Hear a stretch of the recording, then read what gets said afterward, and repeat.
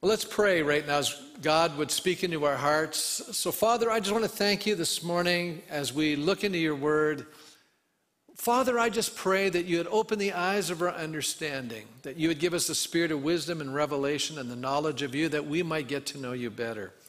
We recognize that your ways are not our ways and your thoughts are not our thoughts. So as we examine your word, Father, I pray that we would get a glimpse into how you work in and through our lives. Father, how you change us, how you correct us, how you transform us, how you restore and renew us, Father. You are a loving Father, and every good and perfect gift does come from above, and we thank you for that. Now I pray, Lord, that your word would just come alive in each and every heart. May it be like fire in our spirit, Lord. May it be like a hammer breaking down the hardened places of our souls, and we thank you for that. In Jesus' name we pray. And God's people said, amen. Amen. So we're going to look at the book of Jeremiah again. I know some of you are going, wow. It's amazing to me, chapter 24. Wow, we're moving along. But here's the good news. I'll give you a break next week. It's Thanksgiving Sunday. I'll go somewhere else. How's that? So you won't just be camped in Jeremiah forever. So we actually live in a world of continuous struggle and tragedy. How many realize that? And I was just looking up, what are some of the greatest challenges that are presenting themselves in 2022? We're not talking about 2 years ago, last year. We're talking about presently. And I was really surprised to see some of these, statistics, what's happening in our world. 45 million people in 43 nations around our world are living in a state of severe famine. Many of them are starving. And, that's a lot of people. That's greater than even the nation of Canada right now, just trying to figure out where they're going to get their next meal. It's a very challenging time in their lives. And then we find out that 82 million people are living in displacement camps. There's so much conflict in our world today. As a matter of fact, there is more active conflict in our world today since the Second World War. This is a time of tremendous conflict, and many people have fled their homes, moved out of their countries. I know some people, maybe, not most of us probably have never experienced it, but there have been people that I've known in our congregation who know what it's like to live in a war-torn situation. Can you imagine not knowing if you're going to survive, not knowing if a stray bullet will hit you, or, a rocket shell, or a bomb, or something, or, just an attack. And can you imagine how unstable and how insecure and how fearful it would be to live in an environment like that? And yet, we realize that there are some nations right now that are living in that perpetual state of conflict. And some have actually gone on now for decades. Places like Afghanistan, Syria, South Sudan, Somalia. These are just to name a few, but there's many others that are involved in major conflict. And I think we often live unaware of the suffering that is around us. And when suffering touches our lives, how many know it has a profound impact upon us?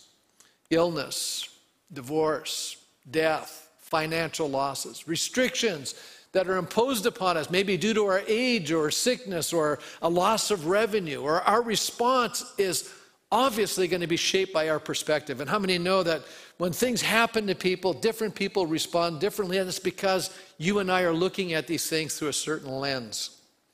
How do we see our current reality? How are we moved from despair to hope? I think we need to see how God can take our losses and bring about some very amazing gains. And that's why I entitled the sermon, When What We Consider a Loss Becomes a Gain. Because a lot of times our perception of life and what we think is bad for us, God may be actually using that in our lives to produce good in our lives. That God can transform, the ashes of our lives and create beauty out of it. God has an ability to take some of the greatest tragedies and turn them around and bring about renewal and restoration and major transformation in our lives. Many times God speaks to us in what I would consider the ordinary and the mundane. We're going to see that today in our text. Jeremiah now is in deep reflection. Probably the nation is as well. They've just had a major thing happen in this chapter. We're going to hear what's going on in their lives. It was a time of national despair, brokenness, especially for those who had been taken into exile. Now, you have to understand, as I shared a number of weeks ago, there was more than one stage to the Babylonian exile. And during the middle of it, they were taken into exile. And we find that those who went into exile, they were in despair. You could see that. But the people that were the remnant who remained in the city of Jerusalem and the area around there, they continued on to live as if nothing changed in their lives. Isn't that amazing? It's amazing that some people right next door could be in a crisis, and maybe you and I are totally unaffected by it. And that happens all the time. I've always wondered, have you ever done this? You go into a mall, maybe you don't think like I do, but I go into a mall around Christmas time, and sometimes I'll just be walking along and I'll be seeing these mob of people, and I'll just pause in my mind and I'll say to myself, I wonder how many people today in this mall right now walking by me are experiencing a major tragedy in their life. I wonder how many have just lost a loved one. Or maybe someone has just found out that they have a terminal illness. Or maybe someone else has just discovered, that their spouse has been unfaithful to them. Or maybe their children has done something to disappoint them.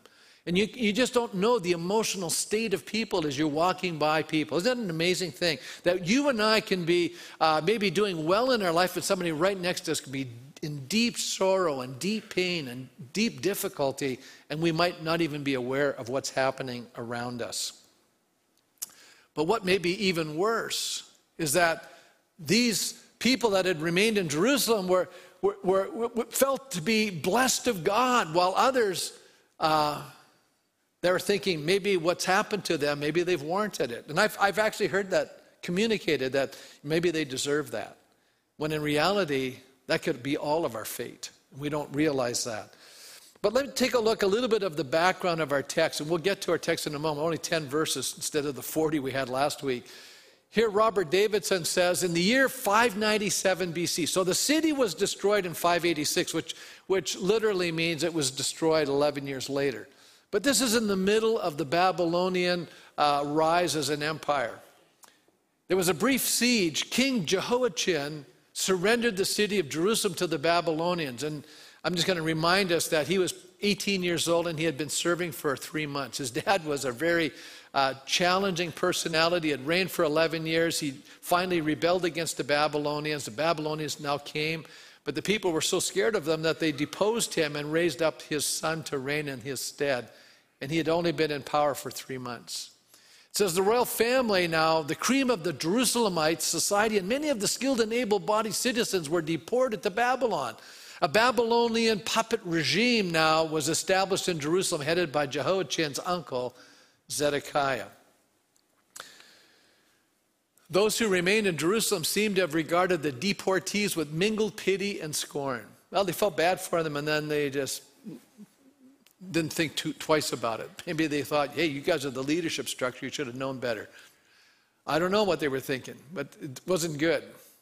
And after all, to still be in Jerusalem was to be in the city of God, to have access to the means of grace in the temple, and to be assured of God's continuing protection and favor. This was kind of their mindset. And I agree with Robertson on this, Robert Davison on this. They just felt like, hey, we're in the promised land, we still have our temple, we're blessed by God. I don't know what these other guys did wrong, but we're okay.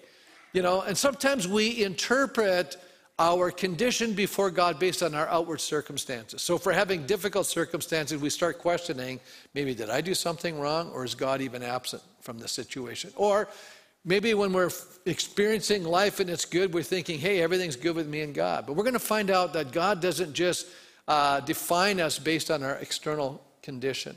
God is looking beyond that. He's seeing the heart of every one of us. It says they had lost nothing essential to their faith, while the exiles had lost everything. This passage, however, presents us with a very different verdict. We're going to find some very interesting things. Matter of fact, how many recognize that God does not think like you and me? And that I think this passage is designed to shock us, and designed to encourage us in some ways, and designed to challenge us in our thinking. And I think that's why it's so powerful. So let's take a look at what's happening here. Jeremiah's at the temple. He's a priest. And he's kind of, I don't know, maybe he's daydreaming like some of you are right now. You're looking at the flowers on the platform. He was kind of looking at these fig baskets. I don't know. And so we pick it up in verse 1. After Jehoiachin, son of Jehoiakim, king of Judah, and the officials, the skilled workers, and the artisans of Judah were carried into exile from Jerusalem to Babylon by Nebuchadnezzar, king of Babylon, the Lord showed me 2 baskets of figs placed in front of the temple of the Lord. Now, some people argue, well, maybe this was a vision and he saw this. But no, I actually think he was at the temple and he saw these fig baskets. I think that's what was happening here. And so God now is giving us a sense of what's happening. And God is using a nation called Babylon. Now, it wasn't because Babylon was good guys. They were just God's instrument in disciplining his people. They were kind of his rod. He was going to discipline them through Nebuchadnezzar. And so Nebuchadnezzar comes along, and because they've rebelled against him, he's going to reduce their ability to further rebel against him. So what does he do? He actually takes out 1,000 artisans out of the city and their elite 7,000 fighting force, and he removes them so that they will not be able to defy him again. He's weakening their military capacity. And we pick this up in 2 Kings chapter 24 and verse 16. It said, the king of Babylon also deported to Babylon the entire force of 7,000 fighting men, strong and fit for war, and 1,000 skilled workers and artisans. Now, these were the people that were able to reinforce the fortifications. So what does he do? He gets rid of them, brings them to Babylon, and these 1,000 people help him build a glorious city, which eventually become one of the 7 wonders of the ancient world, the city of Babylon. But you know what? Here's 1,000 Jewish workers helping him do it. Artisans, people that were skilled. He got a bunch of skilled labor for free. That's what he was doing there.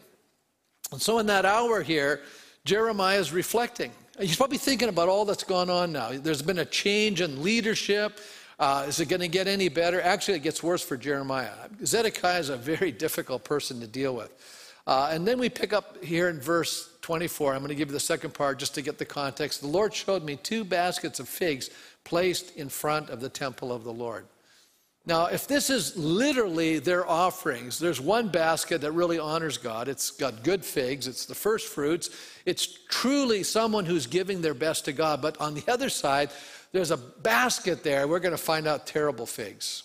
Kind of, I'm just giving God whatever's left over in my life kind of attitude. And sometimes we can do that with God, right?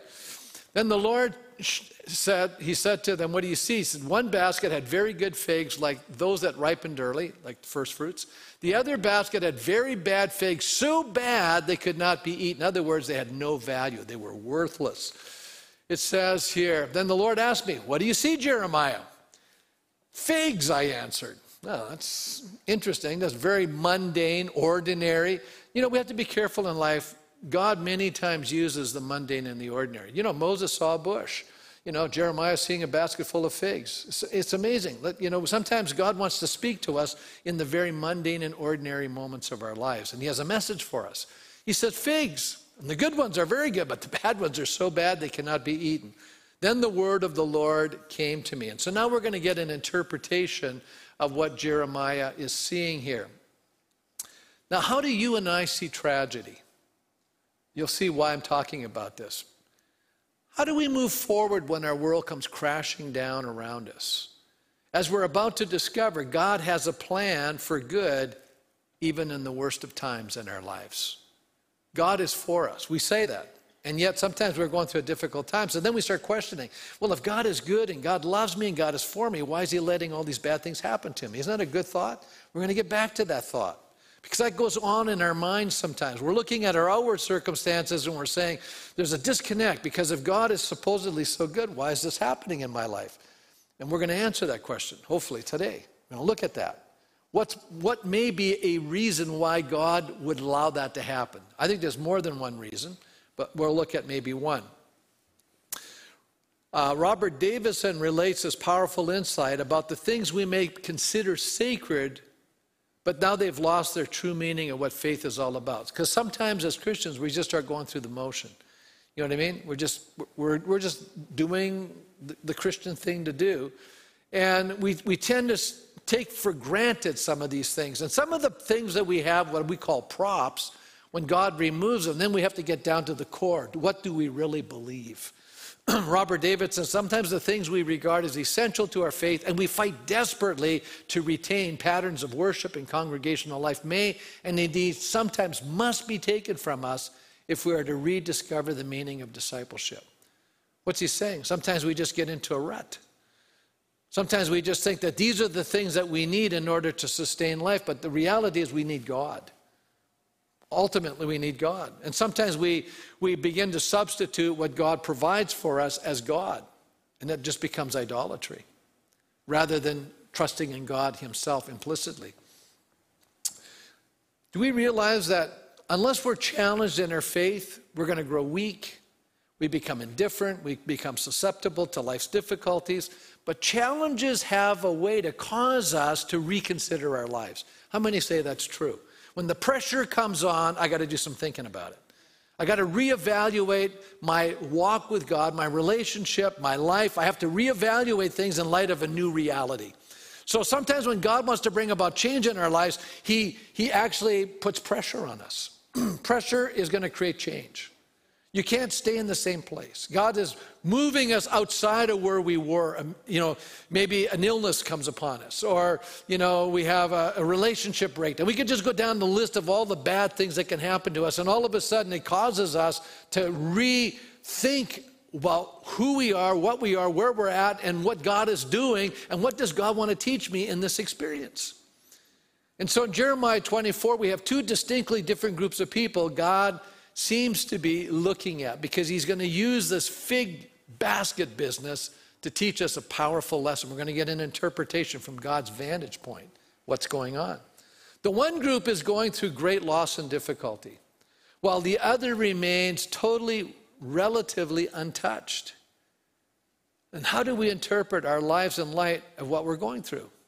And I think this text may shock us regarding God's evaluation. So let's take the first group of people, trying to make sense of life. That first group is a person who's struggling and trying to make sense of what's going on. How many have ever gone through a time of great struggle and you begin to question, what in the world is going on? It's a time of redefining and asking, God, what are you doing? What's happening here? Questions like, why me? Or why now? Or why this?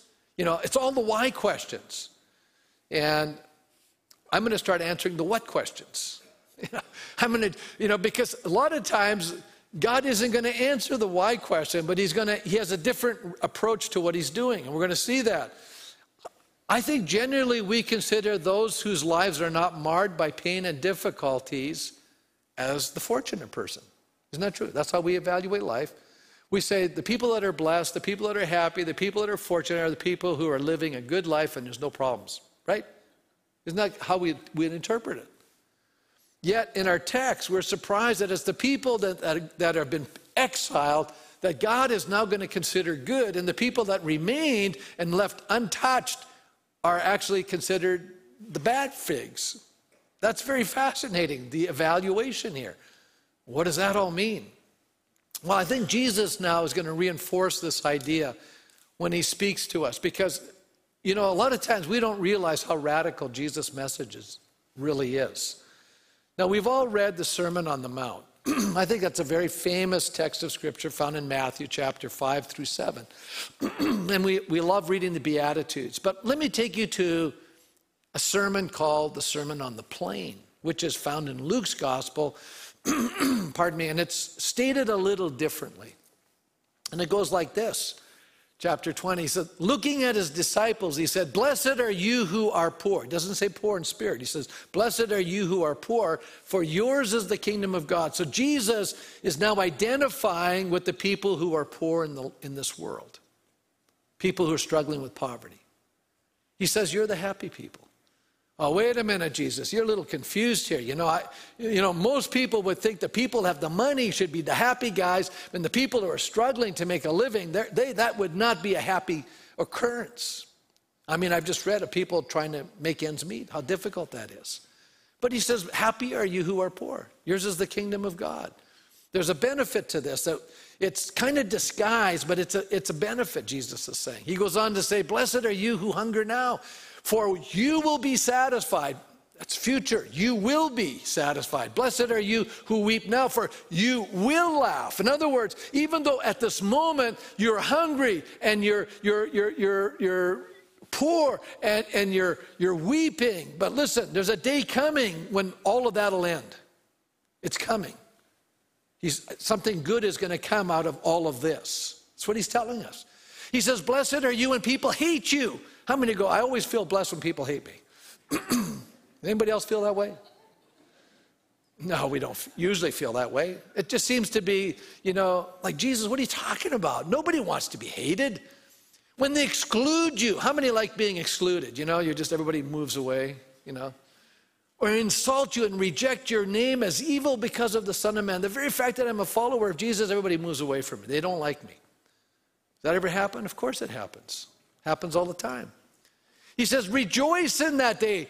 He says, and leap for joy. I can just see it now. People are speaking badly of us. Everyone's moving away from us. Everyone's putting us down, and we're walking around, woohoo, this is so wonderful. I mean, we don't even act like that. We don't even think like that. We're going, Jesus, what are you talking about? I'm not relating to what you're saying, right? Let's be realistic. I mean, do you feel blessed when you go through those experiences? How many here say, I just feel so blessed, I just give it a little jig, I'm happy, We see, we're having a problem with what Jesus is saying. How many are saying it is hard to embrace what Jesus is saying? Anybody besides me say this is hard to embrace what Jesus is saying? Of course it's hard. Wow. What is Jesus saying? We're living in an upside down world where what seems to be good can ultimately be bad. That's what he's telling us. And what seems to be difficult and challenging can ultimately turn out to be for our good. That's what he's telling us. As a matter of fact, when he's talking about rich, he's not necessarily, it's not about the money, folks. That's what we think this whole issue is. It's not about that. People who God blesses, when they understand that they have a responsibility and that they're rich towards God and they use what God provides for them to bless other people, that's a good thing. But when people, you can only give what you got. It's reality. But here's the problem with most people that have money. They become indifferent. They don't see what's around them anymore.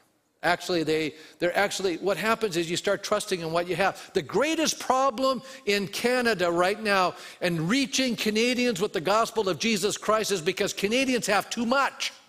And we've become so self-reliant, we don't even see our need for God. And we see that we can live life apart from God, and we choose to do that, and it's to our peril. That's the bad thing about it, because ultimately you and I are only here for a short time, and then we're going to stand in eternity, and all the riches of this world will not do us an ounce of good in that moment, in that hour. We will be weeping if we have trusted in our earthly riches. But if you and I, who maybe have struggled, had difficulty, and went through life and it was hardship and all the rest of it, but it forced you and I to have confidence and trust in Almighty God, and we look to Him, let me tell you something, when we stand before Him, it'll be a day of rejoicing. Isn't that beautiful? So we need to see things from God's perspective. So now we get to this text in Jeremiah. And when we go through hard times, it's not so much God's abandoned us. Maybe God is trying to teach us a very profound lesson. This is what the Lord, the God of Israel, says, like these good figs I regard as good. I regard as blessed. The word there in the Hebrew is tov. It means good. The exiles from Judah whom I sent away from this place to the land of the Babylonians. This is a good thing. It's a good thing I'm sending them there because I'm going to discipline them. It's a discipline. How many here say, I feel so blessed when God's disciplining me? Well, we don't think of it that way. You know what I like about this text? We're moving now in Jeremiah's calling. I'm going to skip a quote here, just move on. See, today I point over you. This is Jeremiah's calling. I point you over nations and kingdoms to do what? You're in the remodeling business, Jeremiah. How many know when you remodel something, you got to tear it down, you got to uproot it, you got to destroy it, you got to overthrow it before you can build it and plant it. Isn't that true? God says, I'm in the restoration business with human beings. There's things in our lives that got to go. There's things in our lives that got to go. And God says, I'm going to do it. And so he allows suffering and difficulty and challenge and all these things to come into our lives. And we think it's bad. And God goes, no, it's good. I'm going to change you. I'm going to transform you. That's my goal. That's God's goal. He's going to make that his goal for our lives. It was to the exile that God was going to restore and call back to the land. He says, my eyes will watch over them for their good. And I will bring them back to this land. And I will build them up and not tear them down. I will plant them and not uproot them. That's why, can you see the connection between Jeremiah's calling in chapter 1, verse 10 and what is now happening here in chapter 24? He's saying, this is what I'm going to do with you guys that I've sent off to be disciplined in Babylon. I'm going to redo this. I'm going to do this great work. But first there has to come discipline. You know, what's very fascinating as we're looking at this text, you know, both groups had been in rebellion against God. But, you know, they were both going to experience discipline. But we need to understand that discipline can lead to blessings and restoration. You know, Tremper Longman, he says this regarding this text in Jeremiah. He says, the contrast between Jehoiachin and those who were exiled with him, and then Zedekiah, who 11 years later was exiled, and those that went with him afterwards, it's not easy to understand the difference. You know, why is God saying one is good and one is bad? Well, after all, the first group wasn't exiled because they were better than those who remained and were nowhere near the massive repentance of those who first went to Babylon. What is he saying? This is going to shock you. Neither group was good. It's a shocking statement. Neither group was good. They had to all be disciplined. But why did God consider some good and some bad? Because this is the question he's trying to answer. He says it this way. The logic of the oracle may be that the first exiles are the good figs because they're already in the process of the refining fires of exile. That's why they're good. And on the other hand, the survivors who are still in the land, they're not being disciplined. What's happening is they're just continuing on their merry old way and nothing is changing in their lives. And Jeremiah continues on preaching and trying to get them to repent. They just harden their heart. They're living the good life. They think they're blessed. They think they're God's kids. They think God's favor is upon them because they're still in the land. Isn't that interesting? They have a wrong assessment of their true condition. And that's why they're bad figs. A wrong assessment of their true condition. Can you and I have a wrong assessment of our true condition? Yeah, we can. See, God's discipline is designed to refine us. By sending some of the people into exile to suffer, they ultimately learn obedience and come to know God. That is the most important lesson, to come to know God. I'm going to share a shocking text of Scripture. I think this is so shocking because we need to see that this was modeled for us by Jesus. Listen to what the writer of Hebrews says. During the days of Jesus' life on earth, he offered up prayers and petitions with fervent cries and tears to the one who could save him from death. And he was heard because of his reverent submission. Jesus was a man of prayer. He cried out to God. Son though he was, he learned obedience from what does it say? He learned obedience from what he suffered. Now, I don't know about you, but if Jesus had to learn obedience from what he suffered, I think I'm going to have to learn some lessons on obedience. I'm not totally like Jesus. So how am I going to learn lessons of obedience? I'm going to have to suffer. See, we have somehow put suffering right out of the Christian theology, but it's a very important concept. Because when I read the Bible, I see suffering everywhere.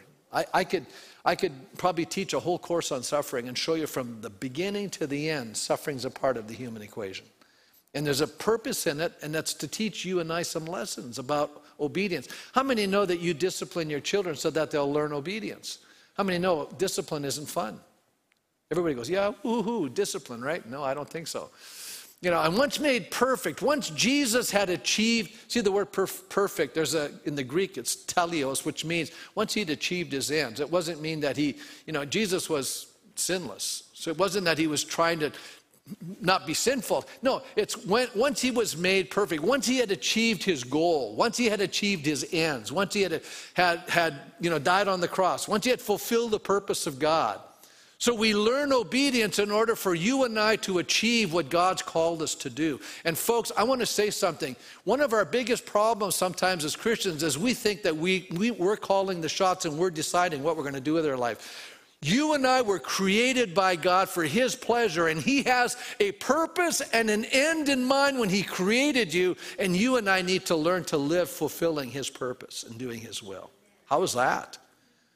That would require submission on my part, and that's very important that you and I discover that and learn about that and say, God, I have to yield my life in order to fulfill the call that you designed and created for me. It's not about me, it's about you, and it's about me doing what you're asking me to do.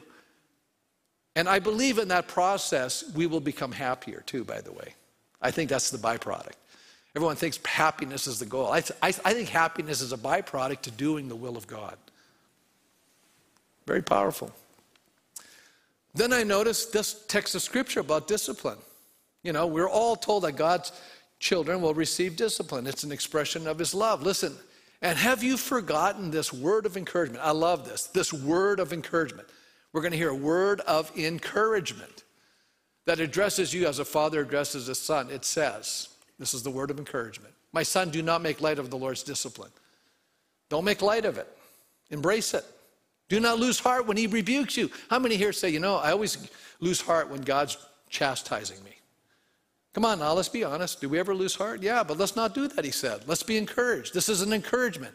Discipline should encourage you because the Lord disciplines the one He loves and He chastens everyone He accepts as His son. Wow. Endure hardship as discipline. How many are walking through a time of hardship? That's discipline. And why is God doing it? Because He loves you. It's a word of encouragement. You go, boy, it's a funny way to encourage a person. You're thinking to yourself, right? See how our thoughts are different than God's thoughts? How many are catching on? God is not like us. He's not even the same wavelength. We don't think this way. You know, for what children are not disciplined by their father? And if you're not disciplined, and everyone undergoes discipline, then you're not legitimate and not true sons and daughters at all. In other words, if you're not getting any discipline from God, that's a bad state to be in because maybe you're not part of God's family. But the moment you come into God's family, He's going to discipline you. That's a word of encouragement. So every time I go through difficulty, I go, thank you, Lord. This is revealing to me I'm your son, and you're not letting me get away with anything. How many know what I'm saying? God does not let you get away with anything. Anybody else feel that way? Try getting away with something with God. When you're His kid, He's right there going, that's not going. That's not going down. You know what I'm talking about? The Holy Spirit's right inside of you. He's grieved. He's telling him, what are you doing? He's calling you out on it. That's a good thing. That is a good thing. You know, no discipline seems pleasant at the time. We all agree with that. But painful. We all agree with that. But later on, however, it produces a harvest of righteousness and peace for those who have been trained by it. We got to be trained by God. God's training us. He's using discipline as a training element. And so God works in transforming our hearts. God uses disciplines to train us and bring about this transformation in our lives and ultimately to make us into what we were created to be, which is like Him. Then He says this, I love this verse, and I will give them a heart to know me. How many say, that's the heart I want? I want a heart to know God. God says, I'm going to give you that heart. I'm going to give you a heart to know me, that I am the Lord, and they will be my people, and I will be their God, and they will return to me with all their heart. God says we're going to enter into covenant. We're coming back. We're coming back to God. What an amazing thing. I'm going to change your heart. I'm going to give you a new heart.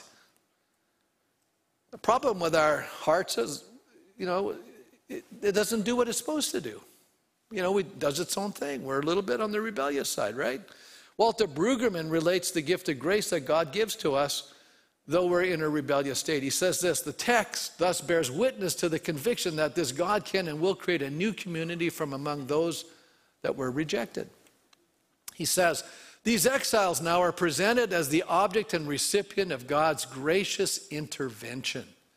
The poet had hoped for a change in Israel's heart. Now, however, the solution is more radical. He'd been telling them, repent, change your heart. They wouldn't listen. He says, well, I'll fix that. I'm going to give you a new heart. How does He do that? He allows you to go into captivity. He allows you to go into exile.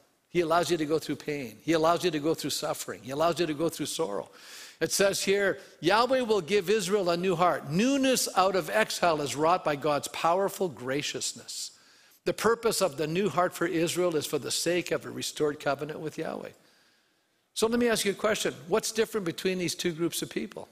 Nothing. God's showing grace by putting some in pain while leaving the others alone. He left the ones in Jerusalem. They're interpreting that experience as, hey, we're doing good. See? Interesting. Brueggemann goes on to say here, the exiles devalued by the world are here identified as the bearers of God's future. This reevaluation of the world's rejects is the surprise of the gospel echoed in so many places. What does he mean here? He's basically saying this, that God is picking the nobodies of this world, the rejects. It's not very flattering, is it? You know? Let me keep reading. This revolution is evident in God's decision to choose rabble to form Israel, in Jesus' decision to be the friend with sinners, in Luke's description of the choice of the lowly and not the wise and the powerful, as we find in 1 Corinthians, and we're in the choice of the stone that the builders rejected. This God seems indeed to make the future with those whom the world judges to be without a future. Well, what's he talking about? He's talking about all the people that the people in the world who think they got their acts together think are the nobodies are the people God picks. Well, let me give you this illustration. I remember as a little kid, I was living in a little town, and when you're one of the littlest kids and all the kids are going out to play baseball, how many know being little and not having played baseball, you were a liability? So when they broke up into choosing teams, you know, and I remember this experience. There was, you know, at the end, it's like, oh, okay, you can play on my team because, you know, it's just like you're one of the last people chosen because they know if you come up to bat, you're an out. You're going to cost the team.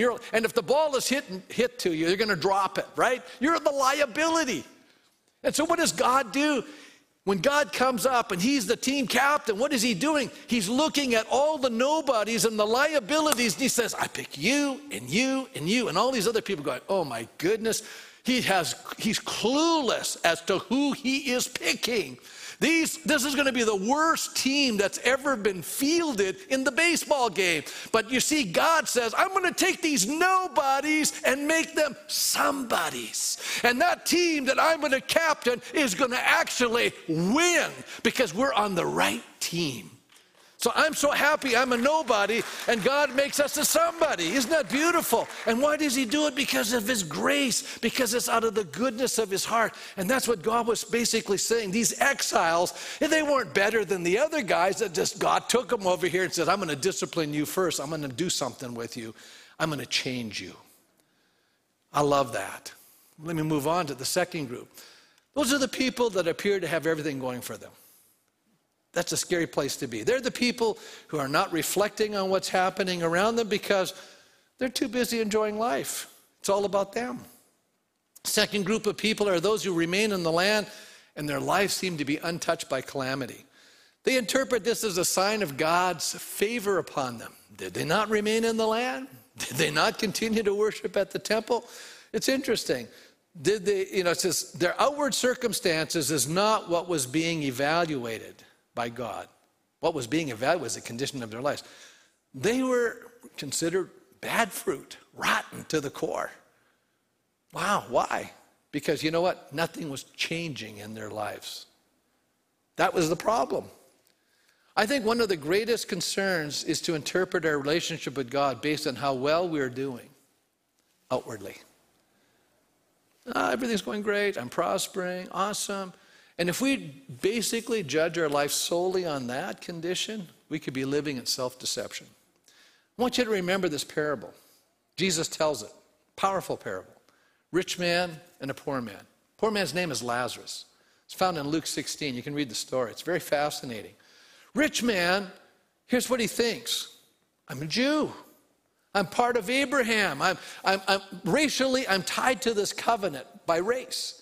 And not only that, when I look at the wisdom literature like Proverbs that says, when you do the right things, God blesses you. He blesses you with prosperity and health and all this good stuff. So this man is living the good life. But he doesn't hear the voice of the prophets who are saying, oh, man, this is required of you to love justice, show mercy, and walk humbly before your God. He forgets that stuff. And there's a poor man that comes by begging. His name's Lazarus, but we don't know the rich man's name. I think it's interesting we know the poor man's name. Lazarus, he's got sores all over him. And this man, he's just ignoring him. Doesn't even know he exists. Because you see, when you have so much going for you, sometimes you can't see the people around you in pain. You're just too caught up with your good life. Plus, I'm in with God. And so we interpret our external condition as if that's the internal reality. But notice what happens. Remember when the Bible throws us for a loop. Shows us a reversed value system. So all of a sudden we get to the place for the departed righteous. It's called Abraham's bosom. All of a sudden the rich man's in torment. And Lazarus, who has been in torment all his life, he's now blessed. And this rich man's going, what in the world am I doing here? I misunderstood everything. And the poor man is up there enjoying the blessings of God, and he says, hey, listen, I'm in torment. And he said, well, we can't do anything for you. He said, well, tell you what, send Lazarus back and have him tell my family they've got that all wrong. Their theology is wrong. It's going to get them to the wrong place. Isn't that sad? There's Christians. There are quote unquote Christians who think they're going to heaven. Lord, Lord, did we not do this? Did we not do that? I never knew you. I'm telling you, we have to be a little bit wiser than that. I'm not trying to scare us. I'm trying to explain to us how you and I treat people, how you and I relate to other people, how you and I live with integrity, our character. That's the measure God's looking at. He really is. So he says, here's the response. If they do not listen to Moses and the prophets, what's he talking about here? He's talking about the law and the prophetic writings. They will not be convinced if even someone rises from the dead. See, people are so locked into their paradigm, it's hard to get them out of it. But notice what happens here. It's a terrible thing to know the truth and the light, but choose to walk in falsehood and darkness. How many know that's true?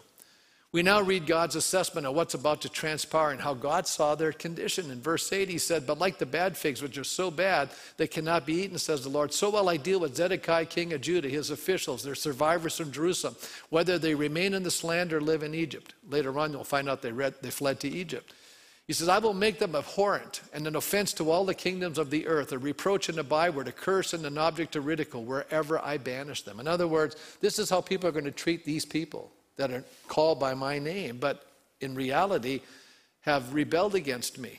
They've lived for themselves. He said, I will send the sword, famine, and plague against them until they are destroyed from the land I gave them to their ancestors. What's he describing here? He's describing the curses that come from not obeying the covenant. How many see that? Does everybody get that?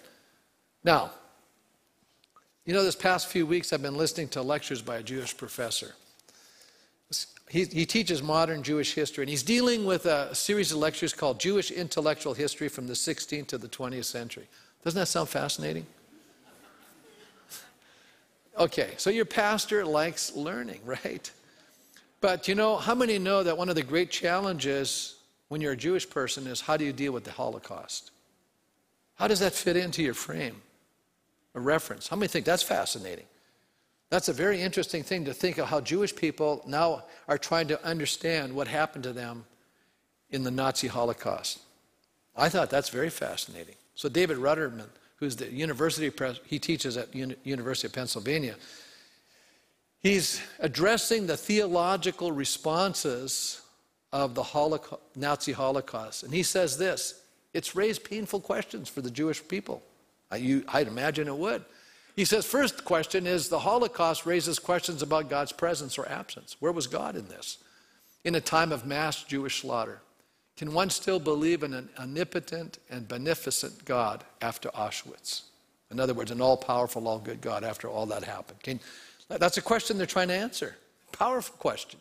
How about the second question? The Holocaust raises questions about the future human interaction and dialogue. Can humanity be trusted after the Holocaust? Now, here's what we need to know. How many recognize that at that time, Germany, You see, because in our culture today, we say education is the answer to our problems. At least that was the used to be when I was growing up. That's what we were told. Can I tell you that Germany was one of the most educated, civilized nations at that time, and yet they brought into an evil ideology, and look what they did. So education isn't the answer, folks. There's more to it than that.